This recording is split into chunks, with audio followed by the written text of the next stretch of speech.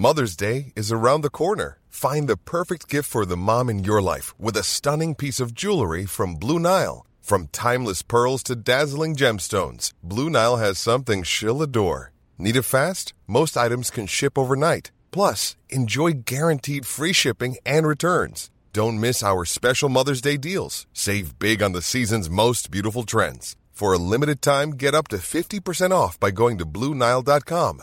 That's BlueNile.com. Hey, I'm Ryan Reynolds. At Mint Mobile, we like to do the opposite of what Big Wireless does. They charge you a lot, we charge you a little. So naturally, when they announced they'd be raising their prices due to inflation, we decided to deflate our prices due to not hating you.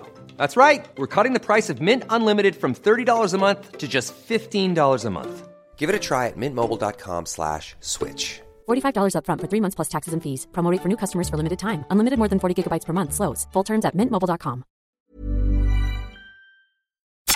You're listening to C103's Cork Today podcast. Phone and text lines are currently closed. As we welcome you along to the programme, we've already had some calls in this morning from some residents on the Duntaheen Road area of Fermoy who tell us they're without phone and broadband services. Now, seemingly it was due to works that was undertaken on the road, but for whatever reason, the work has left some residents without broadband and phone services, and we're contacting, it seems to be a problem with Air, so we're contacting Air just to find out what is going on and how soon can the good people of Duntaheen expect to have their phone and broadband service back. So thank you to people contacting us about that this morning. There's a story making the front page of the Irish Examiner. It is the journalist Anne Murphy is writing about it, and it is a story from an East Cork mother who decided, I think is so desperate that she has decided to speak about what life is like for her at the moment. And it is all down to her not being able to get emergency respite for her 15-year-old son. And it's forcing her now to sleep in her bedroom with the door locked. And they've had to take desperate measures in that they've had to hide all of the knives in their home because of the threat that her 15-year-old son has made to her, saying that he's going to kill her. So they've had to hide all of the knives. Now, the HSE are out apologising for the lack of respite service and, you know, the usual, they're continuing to try to sort out the problem. But this young 15-year-old boy has a diagnosis of autism. He was also diagnosed with ADHD, and he is attached to CAMS, that's the Child and Adolescent Mental Health Services, and he's also under the East Cork Disability Network, and he is on medication. He's on medication for both his ADHD and he's also on medication for anxiety. And the mother is the boy's full-time carer, and she says she is now living in fear for her life, particularly, she said, when her son's behaviour becomes what she described as heightened. And the only reason that she agreed to speak with Anne at the Irish Examiner was on the condition of anonymity, because she wants to protect her family. And it isn't easy for any mother to speak out and talk about living in fear of her son and is afraid that her son might kill her. They're not easy words for any mother to have to share with anybody else. You do everything that you can to hide that, to let on there's nothing going, you know, everything's okay in this house, you know, we're struggling, but we'll keep going. You don't want to admit it. Now, seemingly her GP has been involved. He's already written to the HSE last year. Now, last year he wrote requesting urgent consideration of emergency respite for this boy, stating that the mum is struggling. His behaviour has become more challenging, particularly in recent weeks. Now, that was last year. The GP in the letter said mum has been unable to leave the family home and her son has been unable to attend school due to a deterioration in his mental state and his behaviour. That followed an earlier call by the GP back 3 years ago in 2020. Please, can we have some respite for this family? The mother said she's actually been looking for respite since 2019. So this has been going on even before the pandemic, because we know since the pandemic all the respite centres closed and not all of them have reopened. But she's been calling out since 2019, and here we are in 2023 and she's still living in fear from her own son and a 15-year-old boy He could be a big, strong, strapping lad. You look at most 15-year-olds today, they can be as tall and as big as any man of 30. She said she's applied also for a home care package. She asked for a home care package that it'd just give her a few hours to complete some of the daily tasks that she needs to do. And obviously when this boy kicks off, even doing daily tasks around the house is impossible. That's been refused. Now, she describes her son as a good-natured, polite, happy, funny boy who loves to engage with his peers. He desperately wants to make friends and he desperately wants to be with his friends. She said, however, he's crippled with anxiety. And she said anxiety is a beast which causes his behaviours to escalate and then simply to spiral out of control. And because of that, he becomes impulsive, he becomes unpredictable, he becomes aggressive and he becomes rigid. She said it got to the point where we simply had to hide all of the knives. He wants to kill me. He wants to choke me. He's obsessed with death. He's obsessed with violence and he's obsessed with execution. She said her son's behaviour has really, really worsened since the onset of puberty, but he retains the emotional traits of a young child at times. Now, she says in recent weeks, she's had to take, because of concerns, she's had to take his computer away because she was concerned about the nature of what he was interacting with when he went online. Her GP has given her a letter to give to the emergency services in the event that there is such a violent episode that she needs to call in the emergency services, i.e. she may need to call in the guards. So she's a letter waiting from the GP who will be able to explain the background to the case. But she said what's really worrying is he's obsessed with knives and he's obsessed with guns. Obviously they don't have guns in the house, so she's had to hide all of the knives. She says we have no place to go to look for help. Now, a spokesperson for the Cork Kerry Community Healthcare said they deeply regret that there is a shortage of overnight respite provision for children with disabilities in the Cork area, and they say they're working to address the shortage. They say applications for respite are made to the Regional Children's Respite Forum, and the available respite then is allocated on the basis of prioritised need. And, well, listening to this family and listening to this mother and the fact that the GP has written she's been calling out for help, if she's not high on the list of prioritised needs, I don't know who is. Spokesperson said the HSE will now engage directly with the family, and in particular they're going to examine whether alternative types of support or respite might be appropriate. I don't fully know what they mean there. They say they continue to work to reopen respite beds which have been closed, and they're working to further develop the provision of overnight respite services in Cork. And a lot of families will be glad to hear that, but will be asking when are you going to open those extra beds. And when I was reading that piece from Anne Murphy in the Examiner today, the first thing I thought of was that mother and that child are not alone, and that family are not alone. And there will be others listening to this programme this morning absolutely at breaking point. Families struggling to care for children with special needs, families struggling to care for adults full-time at home with little or no support, and for sure they're not getting any respite. And the respite is important because it gives the carer a little bit of a break. It gives them the chance to kind of recharge their batteries, and then when their loved one comes back, they're able to continue with the caring until they get their next respite break. But without it, we're simply going to see more carers just not able to cope. Something needs to happen, and something needs to happen quickly. The one thing I will say, I don't know if that mother from East Cork listens to it or not, but if she is listening, I applaud you for your bravery. I really do, because many carers are so broken that they can't even talk up. So thankfully this family will get the help it will require, and often that does happen when a spotlight is shone on a particular family. They'll pull out all the stops to help her out, and I do hope she gets the help that she needs. But I hope also that by her telling her story, the spotlight is very much on the plight of so many other family carers who, as I say, are not as brave as this mother to come forward to share her story. But it really, really is heartbreaking to think that a mother who loves this boy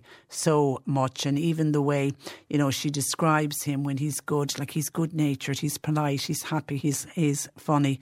But it's when the anxiety kicks in and the fact that he hasn't been able to go to school and he's missing out on interacting with his peers, that's just making the anxiety and the behaviours and causing the behaviours to escalate. But your heart would break for that mum and any other family going through a similar situation. So WhatsApper says, "Morning Patricia, I feel so sorry for that mother in East Cork."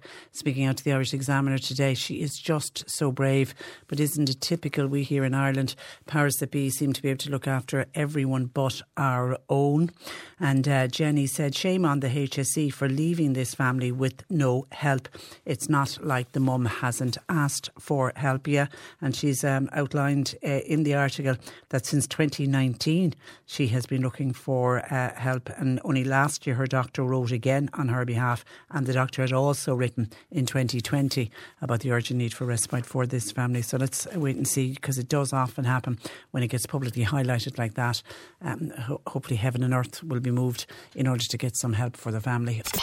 Email Patricia now with your story or comment. corktoday@c103.ie.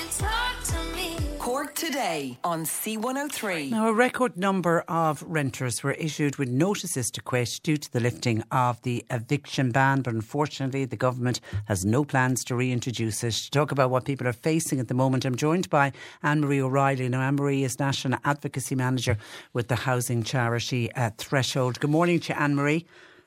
Good morning, Patricia. And you're welcome. Were you expecting the numbers of notices to quit that have been recorded, or did they even surprise you at Threshold?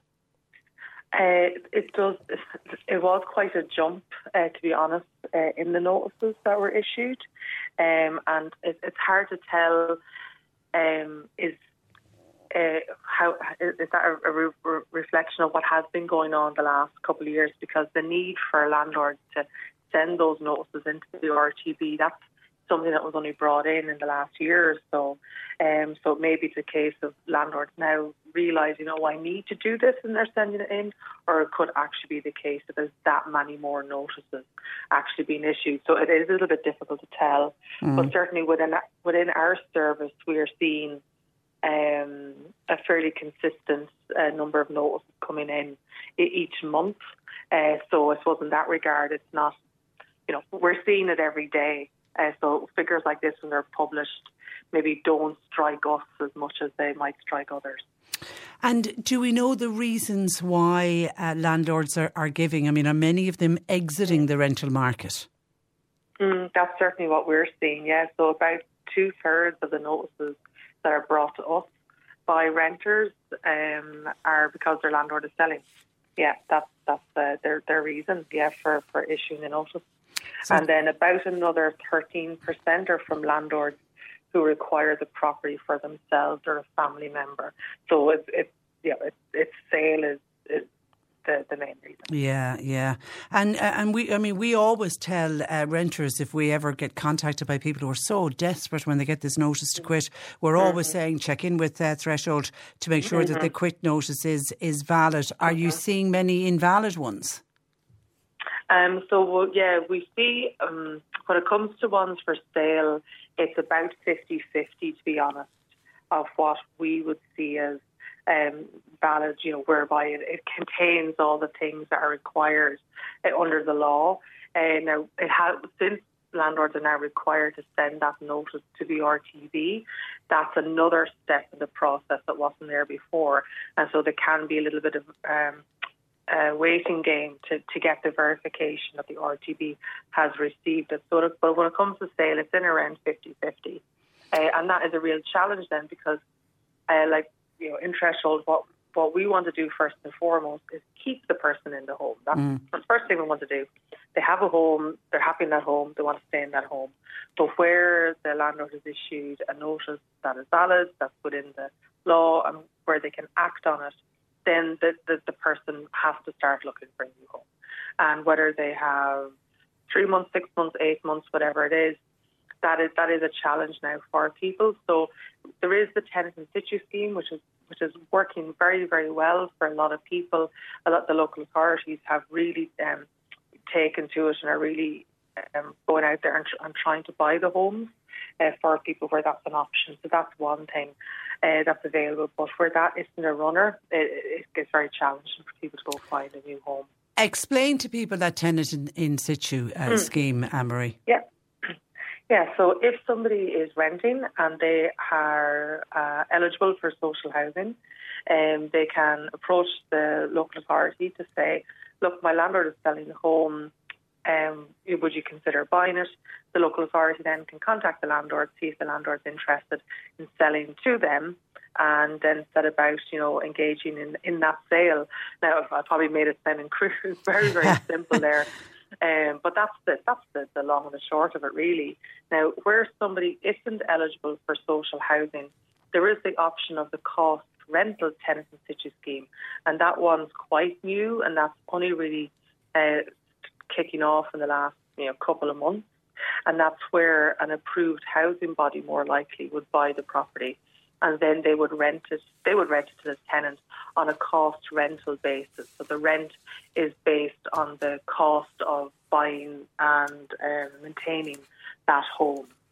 So we're still, I guess, we're hoping to see that start to build up now, and the numbers start to come in that in the next year or through the rest of the year. So there's an option there for people who are eligible for social housing and those that aren't, which is fantastic. Okay, and I mentioned in my introduction that the number of renters issued is since the eviction ban was lifted. But I did hear the Taoiseach say that and it was always a temporary eviction ban, that when it was in place, it didn't reduce homelessness. Would you agree? Yeah. So what it did was it stopped the homeless numbers getting much, much larger. So what we've been seeing is the numbers of people entering homelessness. We haven't seen the number of people exiting homelessness as we might have seen a couple of years ago during the eviction bans during COVID. So when those eviction bans are in, yes, there were still a small number of people entering homelessness, but luckily a lot of people were able to exit, and that's where we really saw the drop in homeless figures. When that ban was brought in last September, there would have been a lot more people enter homelessness than there did. But on the other side of it, unfortunately, a lot of people weren't able to exit homelessness. So the numbers didn't really drop in the way they would have during the other eviction bans. And also what we were seeing about September last year, ourselves and others working in this area, a lot of local authorities had no more emergency accommodation to give. So they were turning people away. And the homeless numbers only count who's in emergency accommodation. Yeah. So it really is just the maximum number of beds they can provide. So there would have been a lot of people who were in, maybe sleeping in cars, maybe sleeping on couches, who would have been counted in the homeless numbers if a bed had been available for them. So I guess it's a bit more complicated than just going, the numbers went up, so it didn't do anything. It did do a lot. It kept a lot of people in homes for a few months longer and gave them more time to find another home. And then with the tenant in situ schemes being brought in, that was a lifeline that was there as well, that really got up and running toward the end of the ban. But if we see more of these private landlords exiting the market, as we seem to be seeing, I mean, do you worry that we will see more people finding it even more difficult to find new accommodation and will force them into emergency accommodation? That is the risk, because, as if someone's renting, their landlord decides to sell, and so are a few 100,000 other landlords. Well, where do those renters then go? A few will be able to avail of tenant in situ. A few may be able to get social housing. They might be high enough up on the list for that. Some may be in a position that the first home scheme has been made available to renters to buy their home if the landlord is leaving. Some will be able to avail of that. But it does leave a considerable number of others at risk.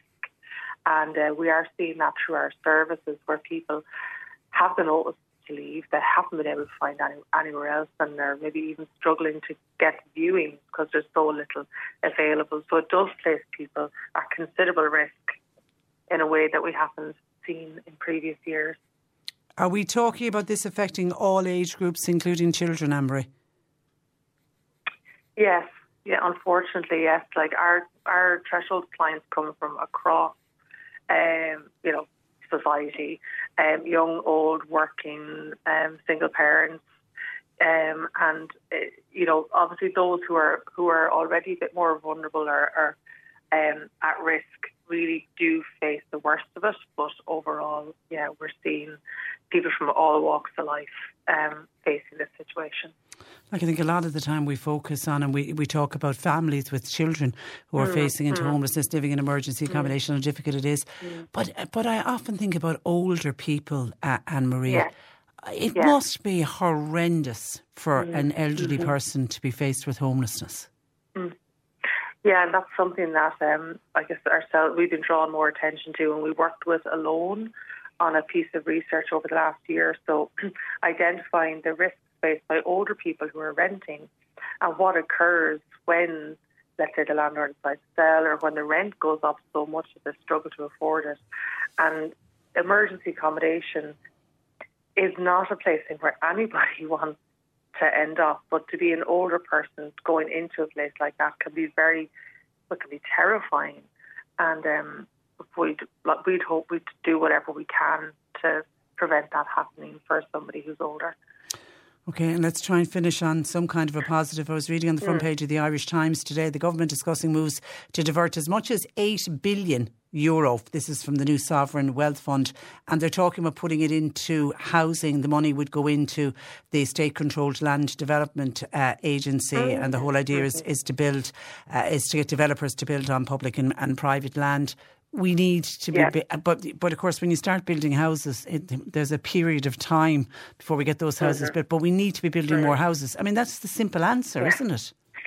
Yes, yeah, and it needs to be like that, state-led or through the approved housing bodies, because it has to be housing that is affordable. So, because we certainly don't need tens of thousands of high-end units that people can't afford to rent or buy. So, yes, state-led, AHB-led housing developments are exactly what we need to see. And I actually haven't seen that article yet, but it's very positive to hear. I know there are challenges, with materials and staff and everything like that. But that's a really positive, and that really shows, I guess, the government recognise the scale of this issue and that it has to be addressed. Yeah. Okay. Well, as always, Marie, good luck with everybody at Threshold. The number for Threshold for people to call?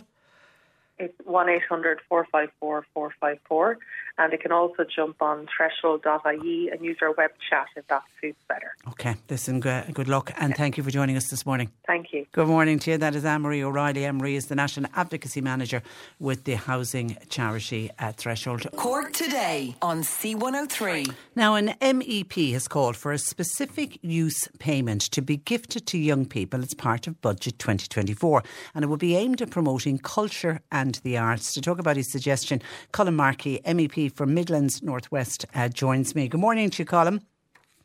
Good morning.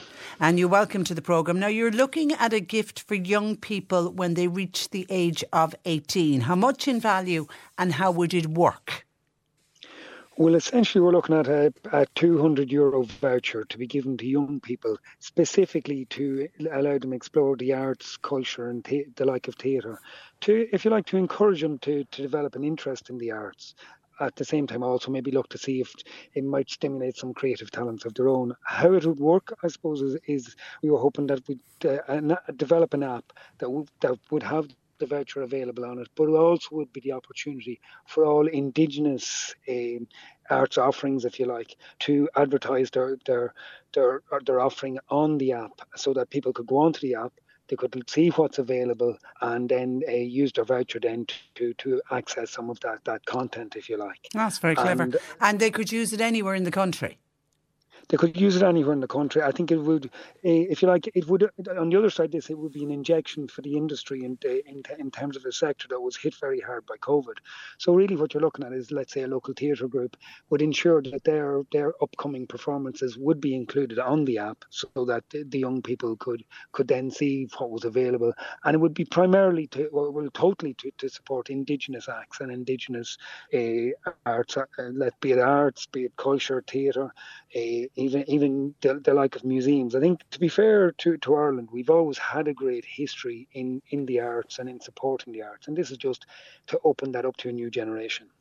And do you feel it is important at that particular age, 18, they're heading out into the world, some will be going on to college, some will be going out to work, but is it important that you, at that age, to foster that love of culture and the arts? I think it's vital that we foster that love of culture and the arts. As I say, it's something that we've always had a tradition of in Ireland. And when someone maybe particularly modern theatre, or just going to a performance of a local theatre company or a professional local theatre company, it's something that maybe someone wouldn't have done as a child. They may have gone to like a panto or things like that. But it's just something that would be new to them. And when they'd see it and experience it for the first time, they'd be delighted to go back maybe again. And it could stimulate a lifelong interest in the arts. And I think that's something like, when so much of our content is digital content and is international content at this stage, to actually encourage something that's Indigenous and is very, I think most of our very successful Irish artists have come from a background of the culture of arts that's in Ireland, whether it be musicians with trad music, as we saw at the Fleadh this week in Mullingar, or whether it be writers or poets. It's based on, if you like, standing on the shoulders of previous let's say, successes in the past, and we've always had an enormous tradition. And if we can stimulate that and encourage the next generation to carry that forward, I think and it's not just about that, but it's also about developing a lifelong interest in the arts, which I think is something that rounds anybody. You can go to a play and there's a message in that play that you can reflect on over the next few days, that as an individual you can get so much from. And I think in terms of society today, where so much is digital and so much is online, to be encouraging people to just experience something in the local theatre, to something that maybe has a very Irish feel to it, takes them away from that online all the time scenario that we've seen, particularly alongside COVID, and people have been away from that type of thing as well. So. Yeah, I think you really have hit on something here, and I think you're right. It's, young people, it's been all about digital. It's all been about what's on their smartphone, what's on their tablet, and they did lose out because of certainly today's generation lost out because so much of the arts wasn't going on for a number of years because of the pandemic. And there's nothing like going to an actual live event, is there? Nothing, absolutely nothing. I've always loved, be it going to a concert, and I suppose I grew up in Nero when there was an awful lot of Irish bands just coming through, and every weekend in local towns of Drogheda and Dock there'd always be an up and coming band playing, and we always loved to go along to that. I was involved in actually a local theatre group back in my Mockra days, where we wrote, produced and performed 3 plays of our own, working with a local theatre company. And those type of experiences that you get, those seeds were sown by actually going and watching a play yourself. And the idea of that exposure to that really does cultivate an interest, and that interest can be a lifelong interest. And I think that's so important. As you said yourself, there's nothing like it. No. Really. And I think the real positive as well is as you mentioned, the spin-off will be that financial injection into our Indigenous cultural industries. That is just so important. It's so important in terms of what they've come through in terms of COVID. It really, you talk about every sector, but the arts sector always was living on a knife edge in terms of budgets, and it was completely shut down for 3 years. People had moved on to other, let's say sound people or photographers or different people at different elements of the art had just moved on to other things because they had no business. And it really does need an injection into to support it and get it back onto its feet. And in reality, while this is a €200 voucher to an individual that's 18, it's also a massive investment in the industry, because that person isn't going to go to that play or that theatre or that concert or whatever it is on their own. They're going to bring someone with them. They're going to go with a few friends.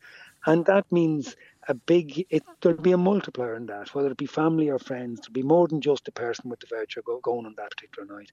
And it's not an investment in the people, it's an investment in the sector as well. And it's a sector that sorely needs it. Have you sounded out people like any youth organisation to see how they feel about a suggestion like this? Well, certainly I know the National Youth Council of Ireland are interested in supporting an idea like this. It's also something that has previously run in Germany quite successfully and continues to run in Germany. So it's not like it's a completely new concept. It's worked in Germany for a number of years quite successfully. The Youth Council are in favour as well.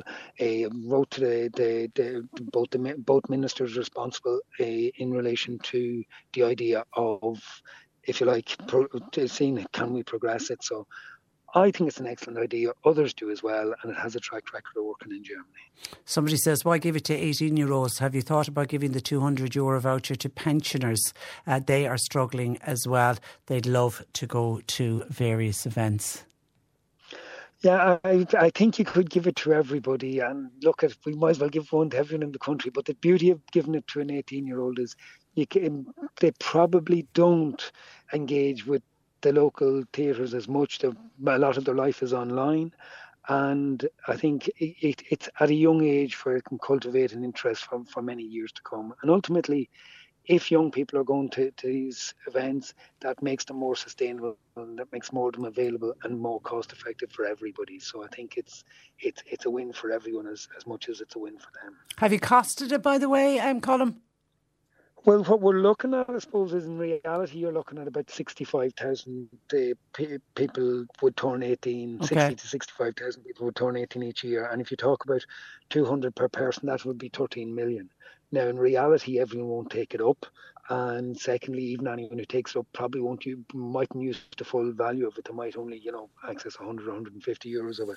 So at the very upper end, it would be 13 million. But I'd imagine it would be somewhat short of that would actually be taken up. So in the context of the budget and the overall, like in investment in the arts, where there's plenty of investments in other ways, it's not that much of a figure that could have a significant impact. It's an investment in the individuals, but also an investment in the sector that will probably come from another way and maybe not have as much effect. So I think it's good value for money at that. Okay, and you've put this suggestion forward to have it contained in the budget that gets announced in October. Well, that's what I'm looking for, yes. Okay. And hopefully we'll get a little bit of feedback on that over the next couple of weeks, hopefully, and see. Hopefully we will keep a close eye on this one, Colm. In the meantime, thank you for that, and thanks for joining us on the programme this morning. Thank you very much. And good morning. Have a good day. That is Fine Gael MEP Colm Markey, and Colm is MEP for Midlands North West, with the suggestion of that €200 voucher for 18-year-olds to be spent on culture. I've just seen a text in saying, Patricia, why should 18-year-olds get everything and everybody else get nothing? Haven't we given these young people enough? Says this texter. Give the vouchers instead to carers, like that poor woman from East Cork with her 15-year-old son that you mentioned at the start of the programme. In fairness, a lady like that would need a break. Yeah, except the only problem is she shouldn't be able to get out of the house. But yeah, I see where you're coming from with your thought pattern. Thank you for that. 0818 103 103. We were talking about housing a couple of minutes ago, and the number of people who have had their notices to quit on the increase, of course, since the eviction ban was lifted. Some people with suggestions on housing bill in Clonakilty. This is when I mentioned at the end of my interview with Anne-Marie from Threshold, I mentioned that I was reading on the Irish Times today that the government is discussing moves to spend as much as €8 billion euro from the new Sovereign Wealth Fund, and they're planning on putting it into houses. It's part of a fresh push to try to boost the supply of social and affordable houses. And I mentioned that the money will go to the Land Development Agency as it enters into new partnership with private developers to build on public and private land. That prompted Bill to contact us to say keep the developers away from the housing. Let people like the Peter McVerry Trust and other housing organisations, let them do the work. Let those guys put the houses together as nearly half of the money. So give the likes of these housing organisations the planning permission. Let these guys put the same houses. I'm sorry, it's a bit mixed up there. Okay, but I know the point you're making. Bill is saying don't give it to private developers, give it to the Peter McVerry. But then Peter McVerry has to try. We're talking about building new houses with this 8 billion. I mean, out of the 8 billion you could buy, but I think what they're talking about here is actually physically building the houses. Maria in Fermoy says it's amazing back in the 60s. 50s and 60s, our government could build hundreds of thousands of houses right across the country. Now, I know our population is higher today, but why can't we do something like was done by previous governments? Why is everything handed over to the private sector? Or is it a case that all the public land is now used up? No, because they're talking about the money would be given to private developers to build on both public and private land. So there is public land there. But you are right, the what was known as the corporation houses at the time, they started building those almost in the late 40s, certainly across the 50s and into the 60s. I mean, there's a lot of people living in those corporation council houses, which have now subsequently, of course, been sold on, and people have done renovation works in them. But a lot of those houses would have been built there was huge building undertaken at a time when the country wasn't awash with money. So yeah, I can see why we don't go back to that kind of a model. I don't know if it's just as simple as that. Somebody probably tell me you're living in La La Land if you think it's as simple as what they did back in the 50s and 60s. Patricia, why are the authorities of this country always seemingly looking after everyone else before the actual Irish people when it comes to housing, health and social protection? And Martin says, Patricia, our government not ever going to help us, the Irish? What is the problem with helping their own people? It's complete banjaxed system of doing things. It's all to do with helping foreigners, and it's so sad that us Irish seem to be forgotten about. Just take a look at the petrol prices. No need for the government to put up the prices, but yet they're going to go up again with the excise duty. And someone else on housing says we need to house all of our own people now, as there is a lot of unrest starting around the country with some people, and that will it always ends in trouble. I know we need to house the people who are fleeing from war zones, said Audrey, but we need to start housing the Irish first. Now, a number of people are saying while the idea of giving the culture vouchers to young people is great, there's a number of people saying give it to old age pensioners. They need the vouchers, and they are the ones who would go out and would attend cultural events. But I think that's where you're missing the point, is try to encourage young people who traditionally wouldn't go, is to try to encourage them to go along to it. And Lisa in Skibbereen says, what a great idea from Colin Markey. We need to support the arts in this country. Lisa also points out, just for people who didn't know, this week is National Heritage Week. There's so much to see and do, from old buildings to events in libraries. Please check it out and support any event in your area to celebrate National Heritage Week. Thank you for that, Lisa. Listener on by text saying, what is the cost of the secondary school bus ticket this year? Cost of the school transport scheme 2023-2024.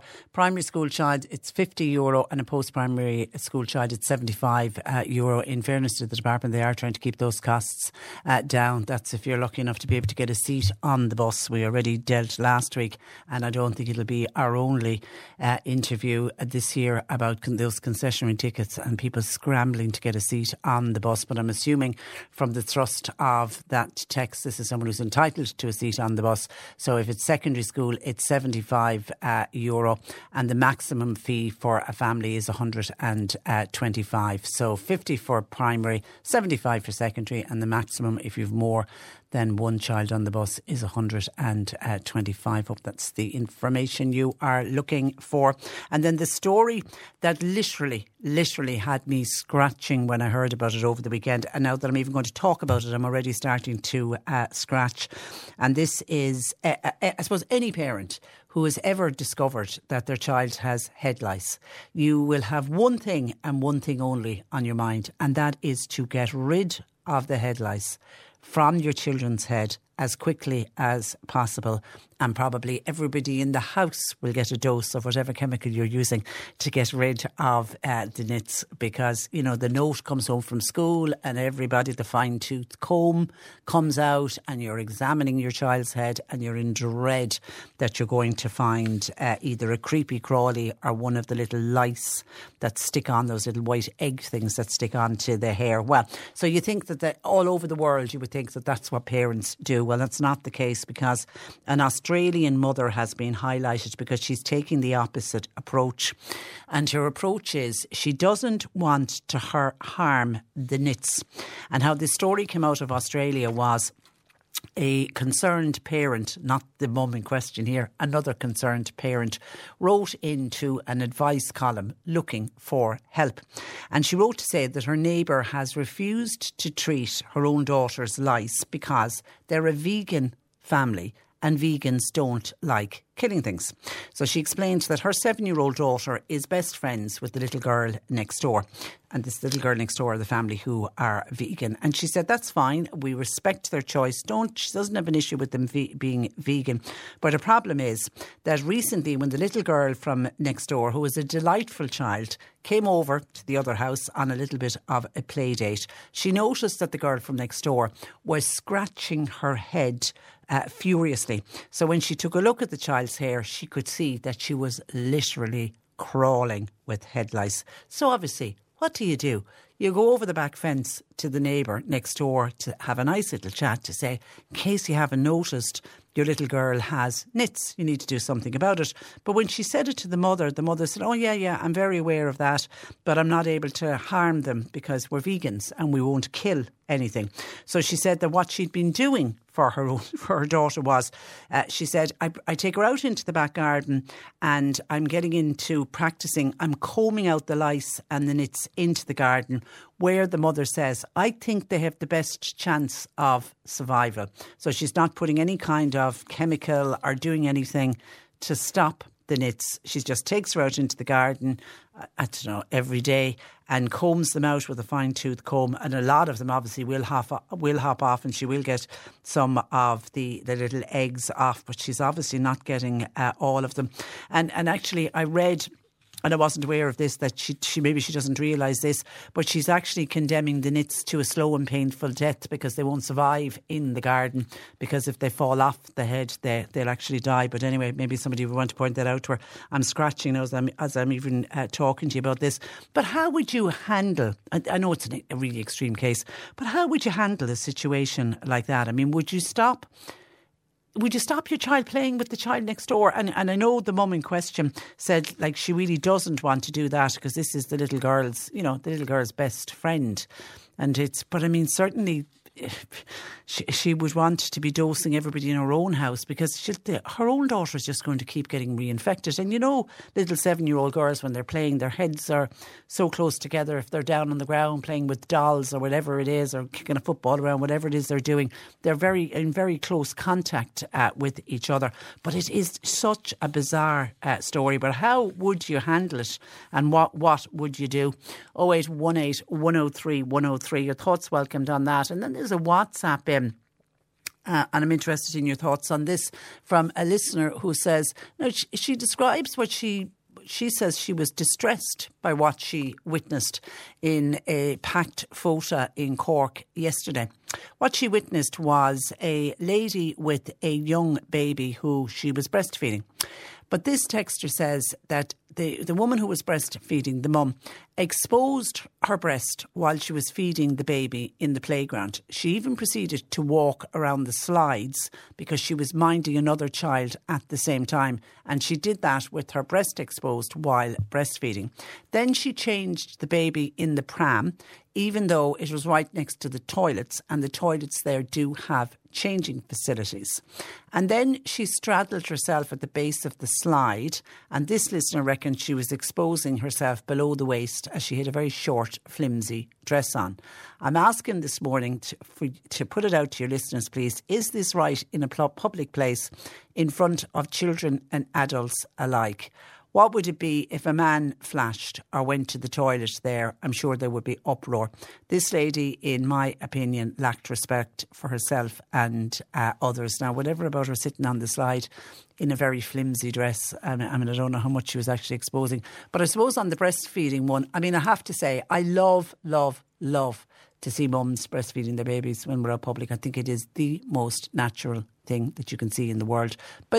But I have to say, anytime I've ever witnessed mums breastfeeding, people do it very, very discreetly. You can get these, it's almost like a shawl, isn't it, that you can place over the baby so that you can be very discreet. I don't think I've ever publicly seen a mother literally take out her boob and start breastfeeding. I think it's always done very, very discreetly. Now, and I'm assuming from the thrust of this text that this woman wasn't in any way being discreet. But then maybe she feels this is the most natural thing in the world. I don't need to be discreet. All I'm doing is breastfeeding my baby.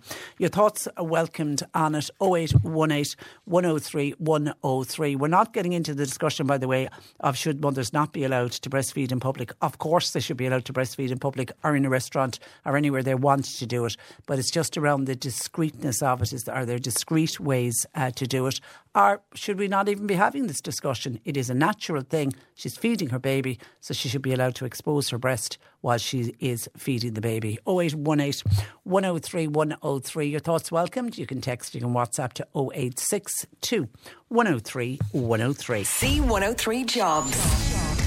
Now, PK Rubber Limited, they're based in Coachford. They've got vacancies for full or part-time drivers. It's for rigid and Arctic trucks. They are also looking for a general foreman. 086 294 3987. Cow Asian Street Food in Mallow. They're looking for full-time waiting staff, and experience is desirable, although it's not essential. CVs to cowmanager@gmail.com, and please note that cow is spelled KHAO. PepsiCo, they're based in Little Island. They're currently hiring for their temporary production operator panel. CVs please to pepsicojobs.com, and you need to have them in by the 20th of August. And an early years assistant with the minimum FEedTech level 6 in childcare, wanted for preschool in Newcestown. CVs please to Little Village 0641313, and that's at gmail.com. You'll find all the details and more job opportunities by going online now. Just go to c103.ie/jobs for more. This is C103. Cork Today on C103. With Corrigan Insurance's Macroom, now part of McCarthy Insurance Group for motor, home, business, farm, life and health insurance. CMIG.ie. Firefighters have accused the government of putting lives at risk by allowing a firefighter recruitment and retention crisis to persist as they escalate their strike action. Last Saturday, all retained fire stations went dark, meaning no internal communications other than life-saving information. To discuss just how bad it is, I'm joined by Jonathan Madden of SIP2. Good morning to you, Jonathan. Hi Patricia, how are you keeping? Good to speak to you again. And good to speak to you as well. Can you, I suppose, start by reminding listeners, Jonathan, what retained firefighters are looking for? Yeah, I suppose back in last November gone, it finally came to a head between the unions and the Minister, Darragh O'Brien, that there was a recruitment and retention crisis in the fire service across the whole country. In Mallow alone, I suppose we should have 12 staff. We only have 9. We probably haven't had 12 staff in 5 years. So it's just slowly dipping down across the whole country. And the Minister admitted there was an issue, and he employed a company, Coyle, to do a Coyle report.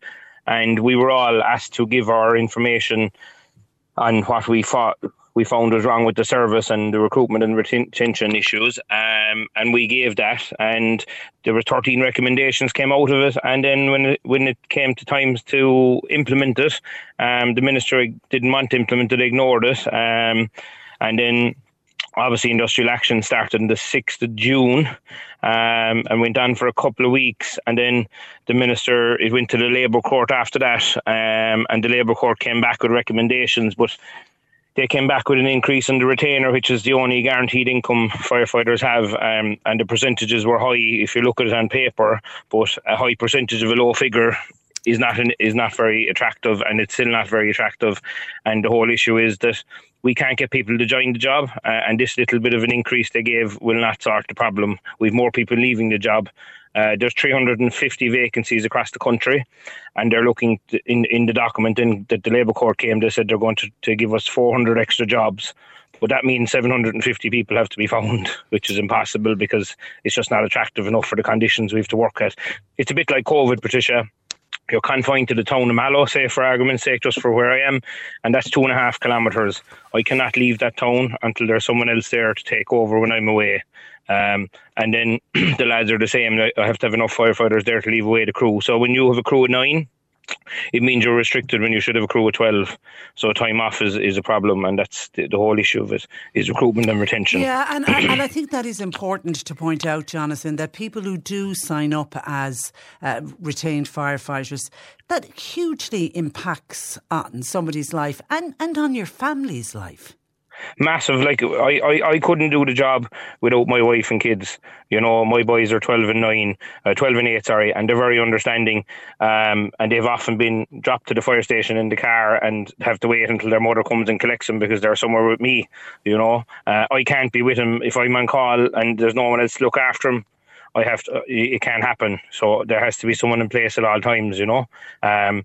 We're in town at a minute's notice. You have to go from my family if I'm downtown doing something with them, or soccer matches I've missed because we're so understaffed, you know. It impedes in our life and you know, work, and it's a work-life balance, I suppose, is what we were looking for, and just to be paid better so we could do our job comfortably. And look, you probably heard the issue of people on social welfare and stuff because of the job as well, because it's not as busy in some places, you know. This only broke last week. What is the issue around the social welfare, and some people aren't going to be allowed to claim it? I suppose, you know, some people were able to claim it if you fit the criteria. The minister a couple of years ago, I think it was actually Joe, it might have been John, brought it in, and it was agreed that if you were under the threshold, you know, because some stations are busier than others. Yeah. So, and some people have jobs in them towns that can get jobs, and in busier stations you mightn't be able to get jobs. So they were supplementing their wages, but to me, straight away, when you have to supplement someone's wages, it's not a good job. Yeah, you know, it's a question. It's a low paid. We're classed as low paid workers, is what we're actually classed as.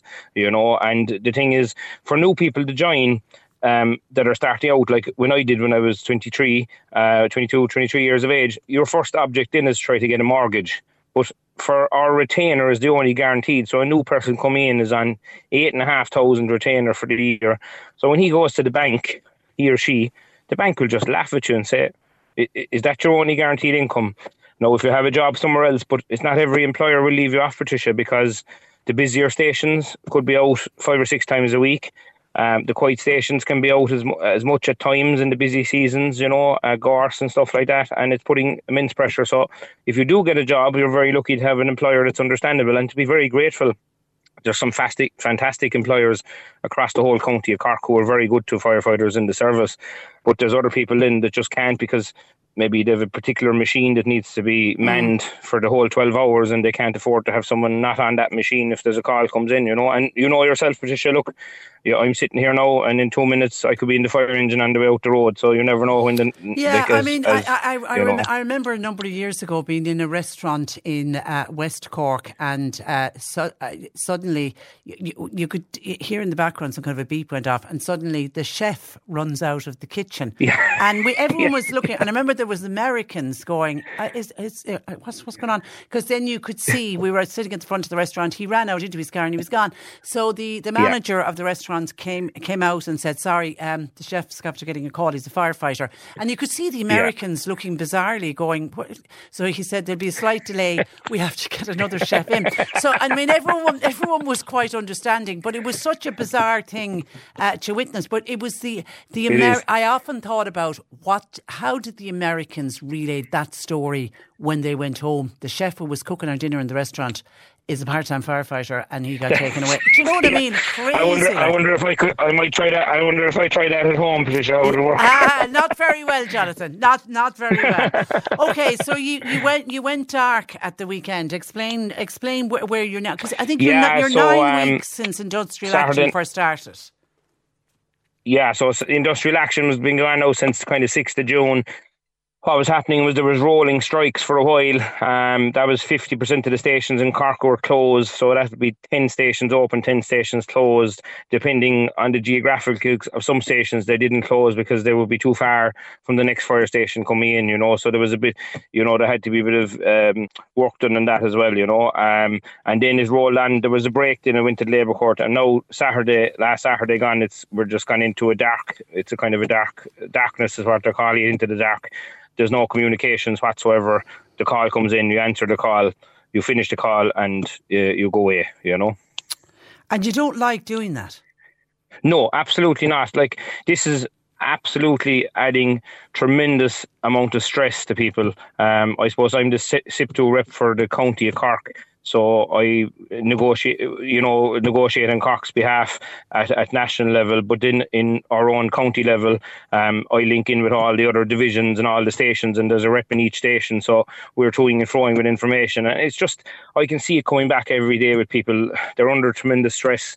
They're stressing their own life as it is, and now we've this on top of it. Like, we're 13 weeks now outside of our norm. All we want to do is to be paid properly for the job we do. We don't want medals. We don't want pats in the back. We just want to be left do the job that we signed up to do. We did this job because we love the job and we like helping people and making a difference. And at the moment, it's not people are under so much stress. It's just adding, we feel that the government and the ministers have just turned their back on probably the emergency services in general, where fall into, and has just said, look, we're gone on holidays.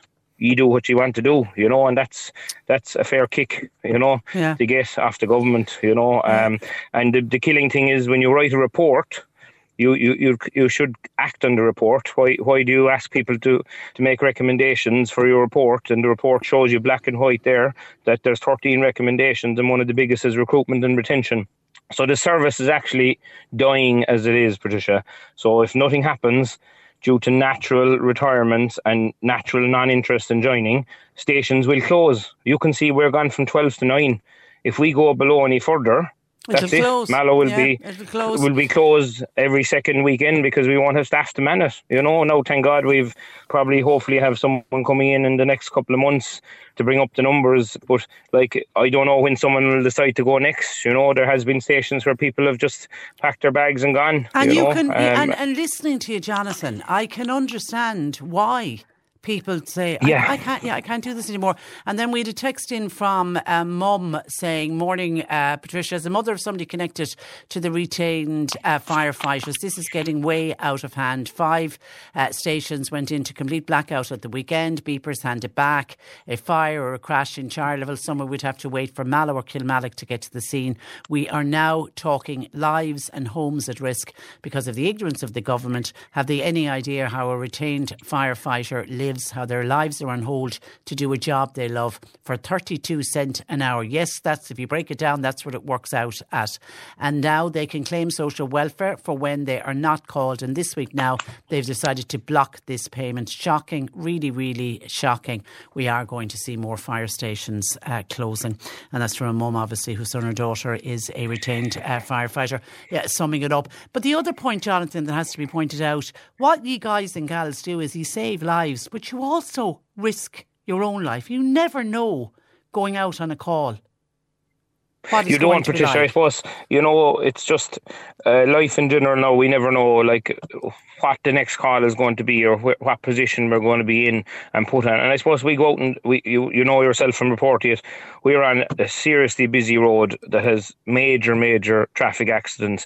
And every time we step out of that fire engine, and I step out as the officer in charge, I fear for every one of my crew that we can get the job done and everyone can step back into the fire engine, because we're on that is the most serious part of the job when you're on a live road incident with a traffic accident, because people in general want to have a look at the accident. The next minute they're looking and they're gawking and they're taking their eyes off the road. And we've had people clip firefighters crash into cones on the side of the road because everyone feels they need to have a look. There was a major traffic accident a couple of weeks ago, and the guards were there. People couldn't see the guards. 35 people were on their mobile phones that the guards pulled in, recording. One size fits all seemed like a good idea for clothes. Nice dress. It's a t-shirt. Until you tried it on. Same goes for your healthcare. That's why United Healthcare offers a variety of flexible, budget-friendly coverage for medical, vision, dental, and more. So whether you're between jobs, coming off a parent's plan, or even missed open enrollment, you can find the plan that fits you best. Find out more about United Healthcare coverage at uh1.com. That's uh1.com. Ready to pop the question? The jewelers at BlueNile.com have got sparkle down to a science with beautiful lab-grown diamonds worthy of your most brilliant moments. Their lab-grown diamonds are independently graded and guaranteed identical to natural diamonds, and they're ready to ship to your door. Go to BlueNile.com and use promo code LISTEN to get $50 off your purchase of $500 or more. That's code LISTEN at BlueNile.com for $50 off. BlueNile.com, code LISTEN. When you make decisions for your company, you look for the no-brainers. And if you have a lot of mailing to do, Stamps.com is the ultimate no-brainer. It streamlines your processes to make your business more efficient, which makes you less busy. Mail checks, invoices, legal documents, and everything you need to keep your business running with Stamps.com. Seamlessly connect with every major marketplace and shopping cart. Schedule package pickups and see your cheapest and fastest shipping options from different carriers. With rates up to 89% off USPS and UPS rates. And with the Stamps.com mobile app, you can take care of mailing and shipping wherever you are. Make the same no-brainer decision as over 1 million other businesses with Stamps.com. Sign up with code PROGRAM for a 4-week trial, plus free postage and a free digital scale. No long-term commitments or contracts. That's Stamps.com. Code PROGRAM. The incident as it was happening, I just thought it was just ludicrous. So that's the risk we do. And as I said to you, we don't want medals, we don't want pats on our back. We just want to be able to do our job safely, bring the crews home to their families, because once the job is finished, they have to go home to their family then, and they have to put a smile on the face, Patricia, with what they're after seeing. They have to smile, and they have to be nice, and they have to go to bed, and they get up the next day, go to work. And then if they're out in the middle of the night, they have to go to work the next day as well and do their employment if they have an employer to keep them happy. So it's a very, very, very hard balance for very, very small money and lack of respect from the government. I think that you fit it on the head. It's respect. You need to be respected. And every one of us, as I respect yourself, Patricia, or anyone that does their job, with the utmost respect for everyone, but the government have just turned their back and said we're off to the sun, which we don't have any at the moment, and good luck to ye, and ye continue on and do what you want to do. We'll check back in with you again, Jonathan. In the meantime, thanks, Patricia. I really appreciate you taking the call. And look, I just hope it gets resolved soon, because it's just not fair. It's not a nice system to have the public out there worrying about where the fire engine is going to turn up from. It's tremendous. It shouldn't happen in this day and age. And we're not asking for much. We're just asking to be paid properly for the work we do. Okay, listen, we'll talk again. Thank you, Patricia. Jonathan, stay safe and look after yourself. That is Jonathan Madden, who's a firefighter out of Mallow, but he's also the SIP2 rep for County Cork. It just is shocking that they're not being looked after properly. Time for our monthly chat with the Citizens Information Service, and Karen Crowley, who's Information Officer with South Munster Citizens Information, joins me this morning. Good morning to you, Karen. Good morning, Patricia. And you're very welcome. Are you busy? Or how busy are you at this time of the year with Citizens Information? Still busy, constantly busy actually, but yeah, it's fairly consistent. We're open, as you know, here in Mallow for drop-in and appointments, as well as being contacted by phone for those people who cannot come into the offices.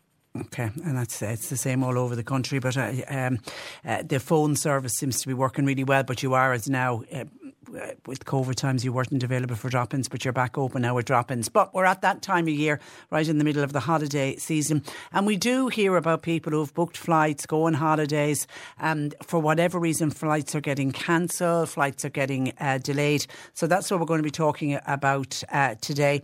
What the type of protection that's out there for people, Karen?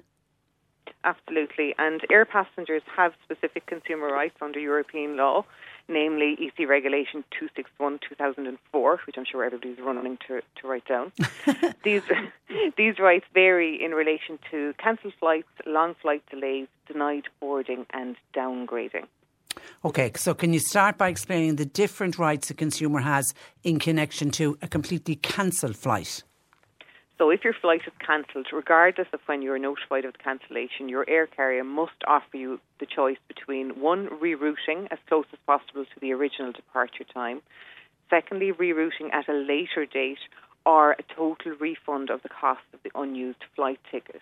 And your other entitlements will vary then depending on when you were notified about the cancellation.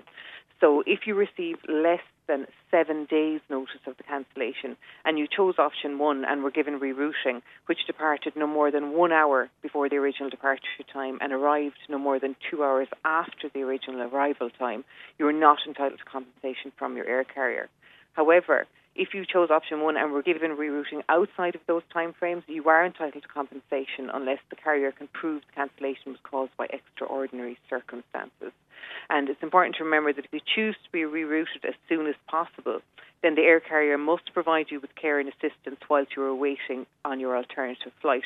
And care and assistance consists of things like meals and refreshments, reasonable relation to the waiting time, hotel accommodation if there's an overnight stay, transport between the airport and the hotel, and 2 telephone calls and or emails.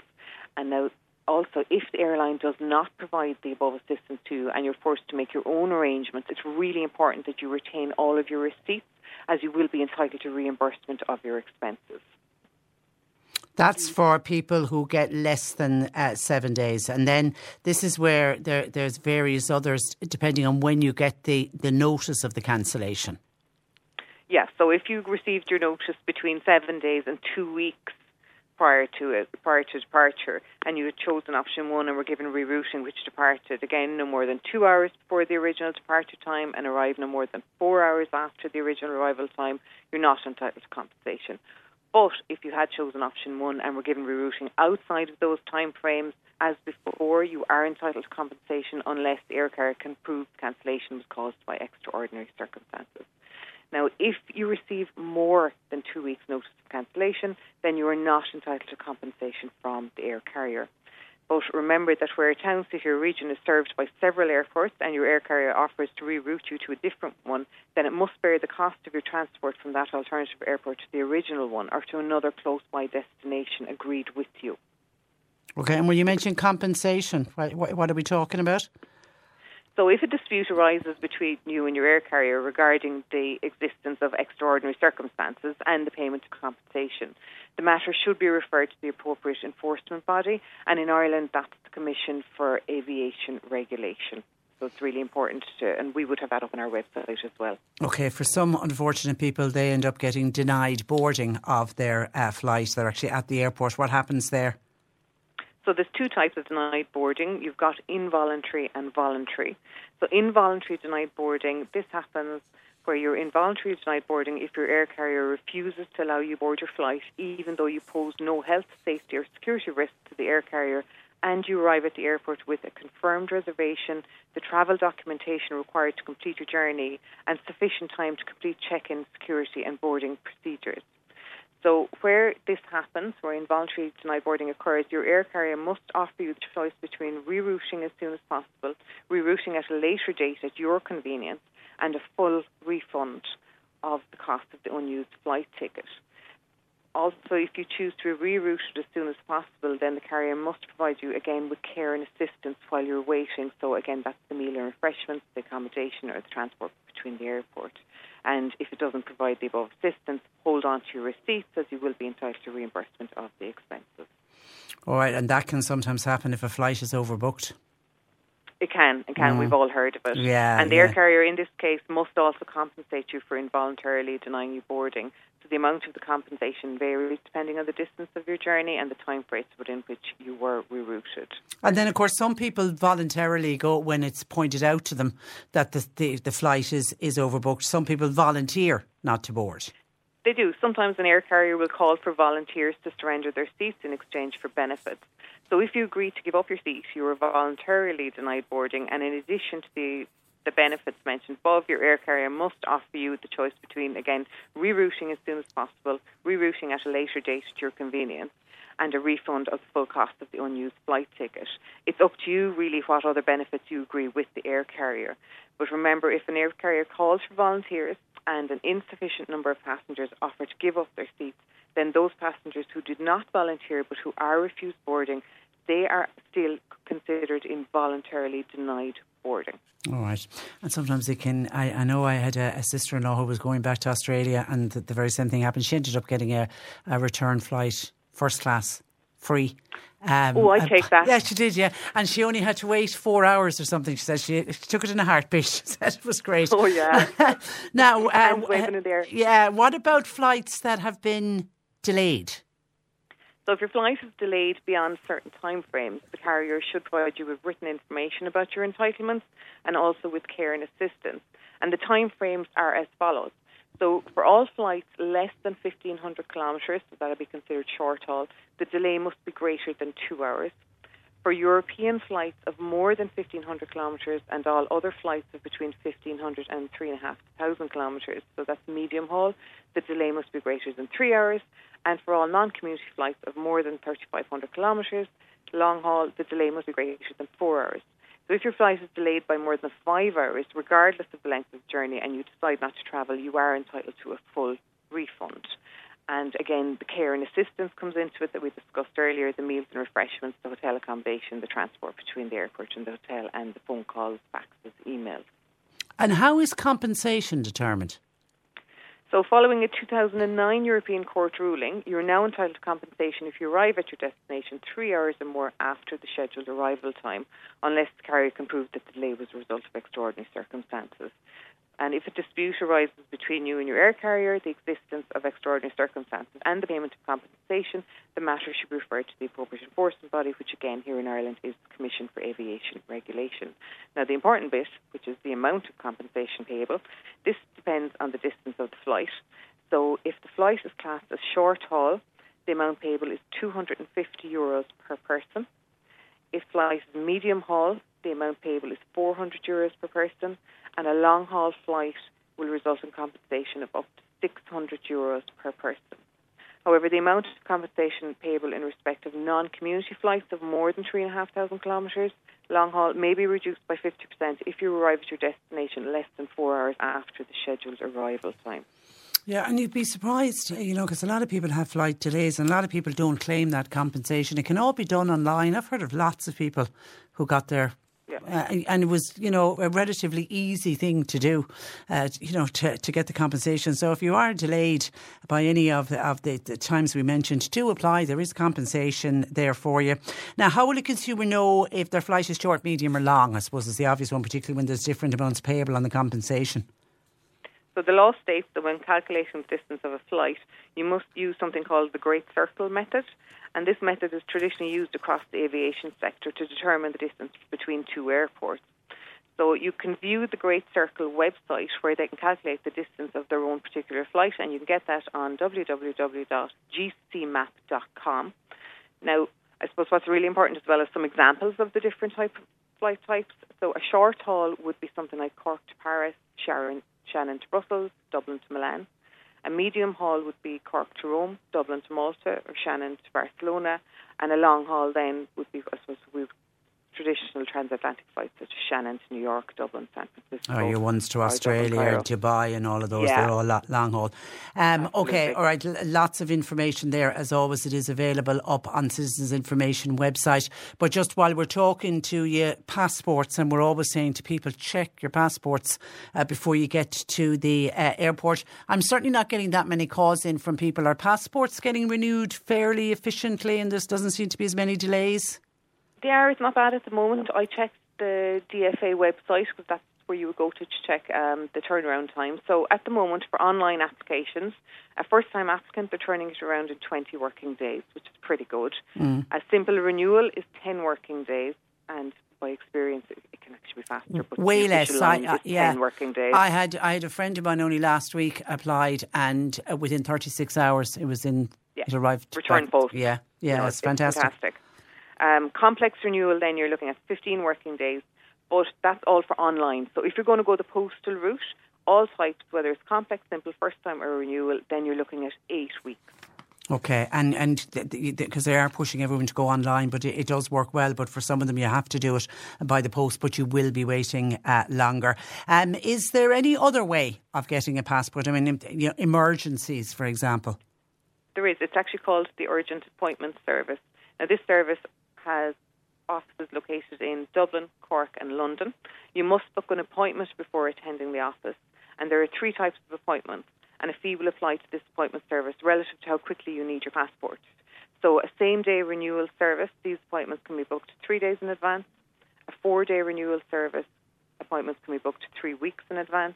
And a 5-day renewal service, and that's London only, these appointments can be booked 3 weeks in advance as well. And now you have the other type, would be the emergency travel documents. So in cases of genuine emergency, a duty officer at the Department of Foreign Affairs can issue an emergency travel document of limited validity, so it might be a short time frame. And an example of emergency would be situations of substantial distress, such as the death or funeral of immediate family members abroad, urgent medical attention abroad, but actually it's also really important to note that it's not possible for an emergency travel document to be issued to minors, except in extremely limited circumstances, or to first-time applicants. And there is a charge of €110 for this out-of-hours emergency service. Emergency travel documents can also be issued by Irish embassies or consulates to replace the passport that is lost or stolen abroad, something that we all fear on a regular basis. Yeah, and I know during the fires that happened, some people lost passports because hotels burnt down, for example, and the embassies were great at issuing travel documents just to get the person home. So the Department of Foreign Affairs are really, really good in those kind of emergencies. Okay, so lots of information as we give out every month. Just remind listeners of how citizens' information can be contacted, Karen. So as always, if you need information from us, you can give our service a call or check our website, www.citizensinformation.ie. Sometimes it's best to give us a ring and we will talk through your issue with you. As always, our service is free and confidential, and you can contact us here in Mallow on 0818 07 8000 or Bantry on 0818 07 8390. And we are always happy to take calls at any time and offer information and advice. Okay, well, listen, we'll talk again in the coming months. Thank you for that, and have a good day. Thanks a million. Bye-bye. That is Karen Coakley, Information Officer, South Munster Citizens Information, covering North and East Cork County, working out of Mallow. Now, lots of texts coming in, and I need to read through them all while News at 12 is on, so I will get to all of them in the next hour, but some that I have spotted that I want to give a mention to. Somebody was on to say, Patricia, there are no street lights in Harrison's Place in Charleville. Could you look into it, please? Now, Harrison's Place in Charleville, all of the street lights, of course, it's in Vero, I think you pronounce it. They are the crowd who look after the street lights in County Cork, and there's a number on the pole and you have to report it, and there's a telephone number, and we always tell people if the light goes out in your street, please report it. And they're really, really good at responding to calls that they get in from the public and going out to sort out the problem. So we got on to them about Harrison's Place in Charleville, and they did send an engineer out who inspected the lights at Harrison's Place, but they say, unfortunately, further work is required on these street lights.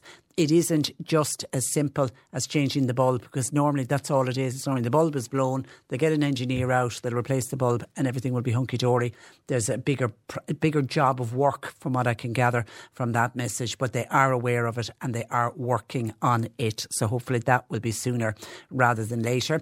And then if you were joined and listening to us last Friday, I mentioned GoMo. This is a phone provider who are operating, the parent company is Air.